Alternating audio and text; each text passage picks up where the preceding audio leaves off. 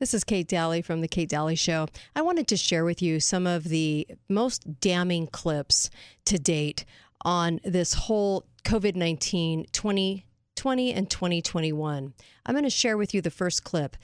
Here's a clip from 60 Minutes that played on Halloween night 2021. This piece is extremely damning. Listen to the last statement. Harari says the countries and companies that control the most data will in the future be the ones that control the world.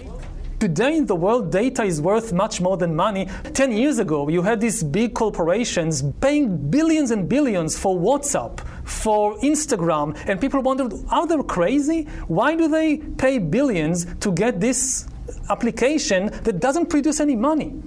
And the reason why? Because it produced data. And data is the key. The world is increasingly kind of cut up into spheres of data collection, of data harvesting. And where does the data go? California, or does it go to Shenzhen and to Shanghai and to Beijing? Harari is concerned the pandemic has opened the door for more intrusive kinds of data collection, including biometric data. What is biometric data? It's data about what's happening inside my body. What we have seen so far, it's corporations and governments collecting data about where we go, who we meet, what movies we watch. The next phase is the surveillance going under our skin. The next phase is the surveillance going under our skin. This next clip comes from Project Veritas. This is a whistleblower. Listen up. Probably being done because the government doesn't want to show that the darn vaccine is full of. The government doesn't want to show that the vaccine is full of. It's not doing what its purpose was. May I see your badges? You're Jody O'Malley with the Department of Health and Human Services. This is the United States government identification. I'm looking at the CDC website. It says that you're required to report adverse events following vaccinations. One of those would be congestive heart failure. That's a huge one. Were there other instances that they didn't report? Oh, I've seen dozens of people come in with adverse react. This is evil at the highest level. You have the FDA, you have the CDC that are both supposed to be protecting us. Are the policies and administrators coming directly from the federal government? Yes. You also have to forget this clip from the Pentagon 2005 when they discussed the fun vax, putting something in a vaccine for everybody that would get rid of the religious or spiritual gene in the brain that lights up when you pray. They were talking about jihadists at first. I don't know if jihadists are lining up for flu shots in America. What's the name of this proposal? Yeah, so the name of this project is FunVax, which is the vaccine for religious fundamentalism. And you have a proposal already? The proposal has just been submitted. But by spreading this virus, we're going to eliminate individuals from donning on a bomb vest and going into a market and blowing up the market. So our hypothesis is that these are fanatical people, that they have overexpression of the VMAT2 gene, and that by vaccinating them against this, we'll eliminate this behavior, at the least. How would you suggest that this is going to be dispersed? Aerosol? Well, so the present plan and the tests that we've done so far have used respiratory viruses, such as flu or rhinoviruses, and we believe that that's a satisfactory way to get the exposure of the largest part of the population. Most of us, of course, have been exposed to both of those viruses, and we're quite confident that this will be a very successful approach. And there's Moderna's Tal Zaks. He is the chief director of Moderna, and he's telling us that it is software in this shot. It's the software of life, in fact. He admits it freely. They all do. Here's Moderna's spokesman. This thing called messenger RNA, or mRNA for short, that transmits the critical information from the DNA, our genes, to the protein, which is really the stuff we're all made out of. This is the critical information that determines what a cell will actually do. And so we think of it like an operating system. And it's not just in every cell of our body, it's actually in every cell of every organism alive. It's the same thing. And so if you could actually change that which we call the software of life, if you could introduce a line of code or change a line of code. You can basically do anything with synthetic RNA, DNA. It's like a computer program. So, I think with effort that's not too crazy, you could probably stop aging, reverse it if you want. You can basically do it. You can turn someone into a freaking butterfly if you want with the right DNA sequence. So, caterpillars do it. The part about the butterfly was given to you by Elon Musk. This next clip is Dr. Robert Malone, creator of the mRNA vaccine. I'm with you, and the big loser is going to be the entire, as a vaccinologist, here's what I'm going to say, it really pisses me off, is that what is going to happen? I put out a post talking about what's going to happen to public trust if it turns out that ivermectin is effective and safe and the vaccines have safety risks that have been hidden from us. Here's ABC News telling you that changing your DNA is a nothing burger. It's really nothing. Don't worry about it. UC San Diego virologist Dr. Davey Smith says, hold on, we still don't have direct evidence of this happening in people. And even if it is, there's a good chance it's not a big deal. One thing is for certain, his study is prompting a whole lot more research. Derek Stahl, ABC 10 News.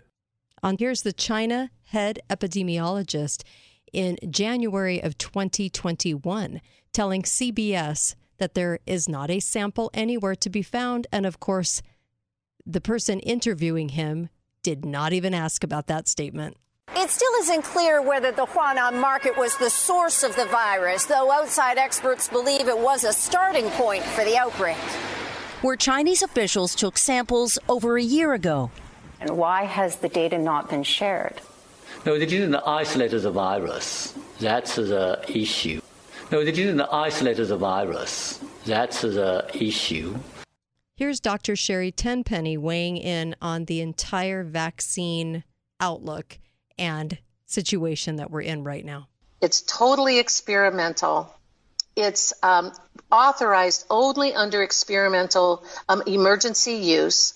We have zero long-term studies on what's going to happen down the road with this anti-spike antibody, what can happen with autoimmune diseases, with neurological conditions, with cardiovascular type of conditions. In fact, humanity right now as we speak, we are the experiment. In this next clip, you know you've reached ridiculous proportions when you're being told in a hurricane, food and water don't matter as much as getting the vaccination. This is truly a desperate attempt to convince you to go get one. Let me be clear. If you're in a state where hurricanes often strike, like Florida or the Gulf Coast or into Texas, a vital part of preparing for hurricane season is to get vaccinated now. Why the desperation? Wow. In this clip, you're told by the U.S. Treasury assistant that getting the shot would actually help the supply chain. Get the goods on the highway and into stores. It's not just making things harder to find, it's making them more expensive. The reality is that the only way we're going to get to a place where we work through this transition is if everyone in America and everyone around the world gets vaccinated. But the reality is that the only way we're going to get to a place where we work through this transition is if everyone in America and everyone around the world gets vaccinated. This is Robert F. Kennedy Jr. telling us that the CDC is a vaccine company. Joining us now is Robert F. Kennedy Jr., chair of the board of Children's Health Defense and their senior prosecuting attorney as well. CDC is actually a vaccine company. CDC has a total budget of about $11 billion a year. So they're approving the vaccine, they're mandating for them for the public, they're buying them from these companies who they're friends with. Officials in those agencies who worked on the vaccines can also own part of the patent and collect royalties of up to $150,000 a year.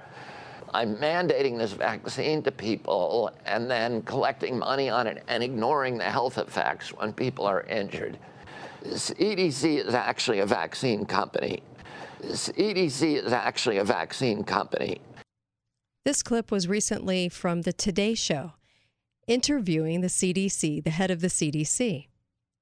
And here she states they don't have any data, just hope, no data. So here's my question. Is there hope, or better yet, data, that getting this third booster shot could actually prevent transmission? So there's actually hope. We don't have data yet. Here's Dr. Brian Ardis in this next clip explaining the protocol given at the hospital, the thing that is actually killing people because it isn't COVID. People are only dying in the ICUs with remdesivir, a brand new experimental drug, and the ventilator given them too soon.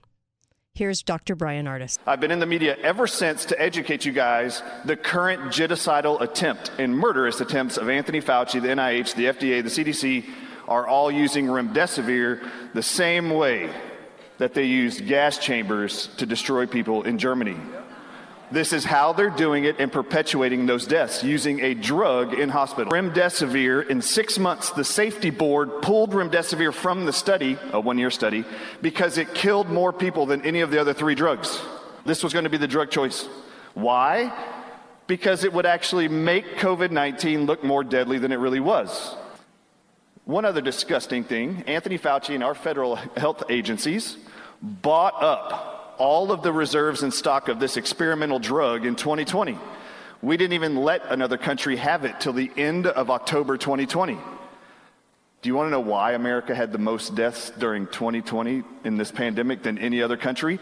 We were the only country treating people with remdesivir proven to cause acute kidney failure, multiple organ failure, septic shock, and hypotension, all of which are lethal. This was the great setup. So they set this up so that they could murder people, then convince you people were dying of COVID-19. They didn't die of COVID-19. They actually died from remdesivir poisoning, causing acute kidney failure. Here's Kerry Mullis. By the way, he died 2 years ago suddenly. He was in pretty good health, too. Here he is discussing why the PCR test was never, ever, ever invented to be able to diagnose anything. How do they misuse PCR to estimate all these supposed free viral RNAs that may or may not be there? I don't think you can misuse PCR. No, the results, the interpretation of it. See, if you can say, if they could find this virus in you at all, and with PCR, if you do it well, you can find almost anything in anybody. Because if you can amplify one single molecule up to something that you can really measure, which PCR can do, then there's just very few molecules that you don't have at least one single one of them in your body. Okay, it doesn't tell you that you're sick, and it doesn't tell you that the thing you ended up with really was going to hurt you or anything like that. For Debbie Birx, she quietly went into the sunset, didn't she? You don't see her on camera all the time anymore. But here she is talking about how they classify anything, even a heart attack, as COVID-19 in America. So they're counting all deaths as COVID if they can possibly do it. Dr. Birx, can you talk about your concerns about deaths being misreported by coronavirus because of either testing or standards for how they're characterized? So I think in this country, we've taken a very liberal approach to mortality. And I think the reporting here has been pretty straightforward over the last 5 to 6 weeks. Prior to that, when there wasn't testing in January and February, that's a very different situation and unknown. There are other countries that if you had a pre-existing condition, and let's say the virus caused you to go to the ICU and then have a heart or kidney problem, some countries are recording that as a heart issue or a kidney issue and not a COVID-19 death. Right now, we're still recording it, and the great thing about having forms that come in and a form that has the ability to mark it as COVID-19 infection, the intent is right now that if someone dies with COVID-19, we are counting that. Here's a nurse practitioner coming forward as a whistleblower. The vaccine rollout went pretty smooth at our hospital. I've never experienced an emergency use vaccine or an emergency use, really anything in my lifetime. I've been pro-vaccine. I mean, my kids are vaccinated. We rolled them out to pretty much like essential workers and that and all that first. There were many that were excited about it, and I understand we were all looking for a way out. After rolling them out then to the kind of general public, the elderly and in nursing homes in the area, we would get elderly in with COVID. It was kind of interesting. And it was weird. It was almost like a week after they would get their first dose, they would test positive for COVID. And then we started seeing patients coming in, I got my vaccination, and a week later they're in with pneumonia. I can say for sure in 2021, this is the year of pneumonia. Independent of COVID, I've never seen people with so many pneumonia, sepsis. And even in the middle of summer, all summer, that's what we would get in the hospitals, pneumonia. After the vaccine rollout, I definitely noticed an uptick in heart attacks, strokes, blood clots, gastrointestinal bleeds, gastrointestinal complaints, appendicitis. We even saw pancreatitis, recurrent cancers. It was noticeably increased, where it wasn't just me noticing it was everybody seemed to notice. I knew nothing of VAERS, the Vaccine Adverse Event Reporting System. I didn't know about our responsibility to report. It was never even talked about when these vaccines were rolled out. I mean, you'd hear it in the news here and there, but there was never this push to make sure providers were made aware that if you're getting patients in the hospital with issues, these issues, whatever, that here, you got to go to this website and start reporting and start paying attention to stuff. That was never educated to us at all. And I went on the website because I wouldn't be quiet about it. And what I did was I put envelopes in our emergency room and told many of the providers, hey, if you get a patient that comes in and they just got their vaccine, or you think something might be related in any way, go ahead and put their demographics in the envelope, and then I'll take care of it and call the patient and get the report done. Thinking it was only going to be a few reports a week, no. It turned into, like I said, a full-time job very quickly. Here's Dr. Shiva talking about your immune system. It really does work, and it's still on the inside of you, and this is why you did not die previously of all the different flus and all the different pneumonias, because you cannot pass them between people as easily as we're told in the last 2 years. I mean, there's 30 trillion microbes inside of me. There's 30 trillion viruses. There's about 60 trillion bacteria among my only 6 trillion cells. I'm a germ farm, okay? And around me is a germ farm. But I'm not dying. You're not dying. Most people don't die. The people that do die are the people who have a compromised immune system, have a significantly compromised immune system. Now, that happens naturally as people age, the elderly, and there's things that they can do to boost up their immune system. There's no reason to do this quarantining and this quote unquote flattening the curve and social distancing as the only way to told that people can just spread stuff, right? And you don't have an immune system on the inside of your body. What did the WHO have to say about that? The WHO, about asymptomatic spread. Maybe. We have, it still seems to be rare that an asymptomatic person actually transmits onward to a secondary individual. You scientifically and medically cannot spread something you do not have. And if you don't have symptoms, you don't have it. It's not some mystery that you have these symptoms you don't know about. We've only been told that in the last 2 years of COVID. In medical history, we have not been told that in the last 100 years. This is why we don't get everything we come into contact with. Your immune system kicks. We won't be able to tell the difference between the two. Oh, this is a gem. You've got to hear this. This is probably why he was relieved of his duties at the CDC. That the issue that I was talking about being more difficult, is that we're going to have two viruses circulating at the same time. This spring that we just went through, February, we had a benefit of having the flu season ended. So we could use all our flu surveillance systems to say, whoops, this is coronavirus. We need to focus. Next fall and winter, we are going to have two viruses circulating. And we're going to have to distinguish between which is flu and which is the coronavirus. And so the comment that I made, it's more difficult. This clip with Chris Wallace recently interviewing Walensky of the CDC. What does it tell you that there have not been spikes in most of these communities when you have people crowded into football or baseball stadiums? We would still encourage people who are unvaccinated to wear a mask in those situations, but given that these games are outdoors, that tends to be a much safer environment. But how is it safer if they wear masks if they weren't wearing masks and there was no spike to anything? None of what this lady says ever makes sense. People have gathered in large groups and there hasn't been spikes of anything.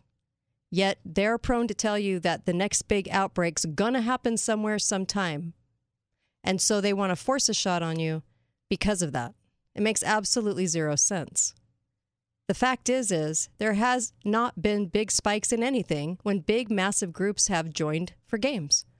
And they're not wearing masks and they're sitting right next to each other. There's the proof. Here is Dr. David Martin, owner of the biggest financial risk corporation in the world, talking about the patents, who owns what, and who profits off of what. In 1999, patents on coronavirus started showing up. In 2003, the Center for Disease Control saw the possibility of a gold strike, and that was the coronavirus outbreak that happened in Asia. They saw that a virus they knew could be easily manipulated was something that was very valuable, and in 2003, they sought to patent it.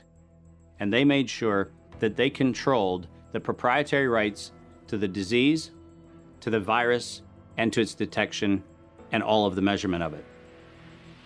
We know that Anthony Fauci, that Ralph Baric, that the Center for Disease Control, and the laundry list of people who wanted to take credit for inventing coronavirus were at the hub of this story. From 2003 to 2018, they controlled 100% of the cash flow that built the empire around the industrial complex of coronavirus. We took the reported gene sequence, which was reportedly isolated as a novel coronavirus, indicated as such by the ICTV, the International Committee on Taxonomy of Viruses of the World Health Organization. We took the actual genetic sequences that were reportedly novel and reviewed those against the patent records that were available as of the spring of 2020. And what we found, as you'll see in this report, are over 120 patented pieces of evidence to suggest that the declaration of a novel coronavirus was actually entirely a fallacy. There was no novel coronavirus. There are countless very subtle modifications of coronavirus sequences that have been uploaded. But there was no single identified novel coronavirus at all. As a matter of fact, we found records in the patent records of sequences attributed to novelty going to patents that were sought as early as 1999. So not only was this not a novel anything, it's actually not only not been novel, it's not been novel for over 2 decades. This brilliant statement from this airline pilot is amazing, and I hope we all feel this way. I've been an airline pilot for 18 years, and now I'm facing an ultimatum. Not a choice, but an ultimatum. I'm being told in order to continue my career as an airline pilot, I must be vaccinated, which really means I have to choose between putting food on the table for my family and my freedom of choice. Whether you believe in vaccination is the right thing to do or not, the situation goes far beyond health. We, the American people, have fought for freedom for 257 years. We go around the world spreading ideas of freedom and democracy. We help other countries and people fight for their freedoms, while ours are being stripped away. You may think being forced to wear a mask or get a vaccination is insignificant, but when you begin to compile mandate after mandate and loss of freedom after freedom, it becomes very significant. As each thing is taken away, we face what is known as the shifting baseline syndrome. This syndrome changes our idea of a new and acceptable normal. Soon, we will not remember what it was like to have the freedoms we once did. Our children and our grandchildren will experience less freedom, and they won't have the privilege or the pleasure to enjoy the same choices our parents had or that we have. If we give into these mandates and we do not stand up for our freedom of choice, we dishonor every armed service person over the last 257 years. A disservice to the people who have fought and bled for the very freedoms we enjoy. Whether you believe in vaccination or not, I'm standing up for your freedom of choice. For more podcasts, interviews, and over 1,200 hours of proof and evidence on this subject, go to KateDalleyRadio.com. KateDalleyRadio.com.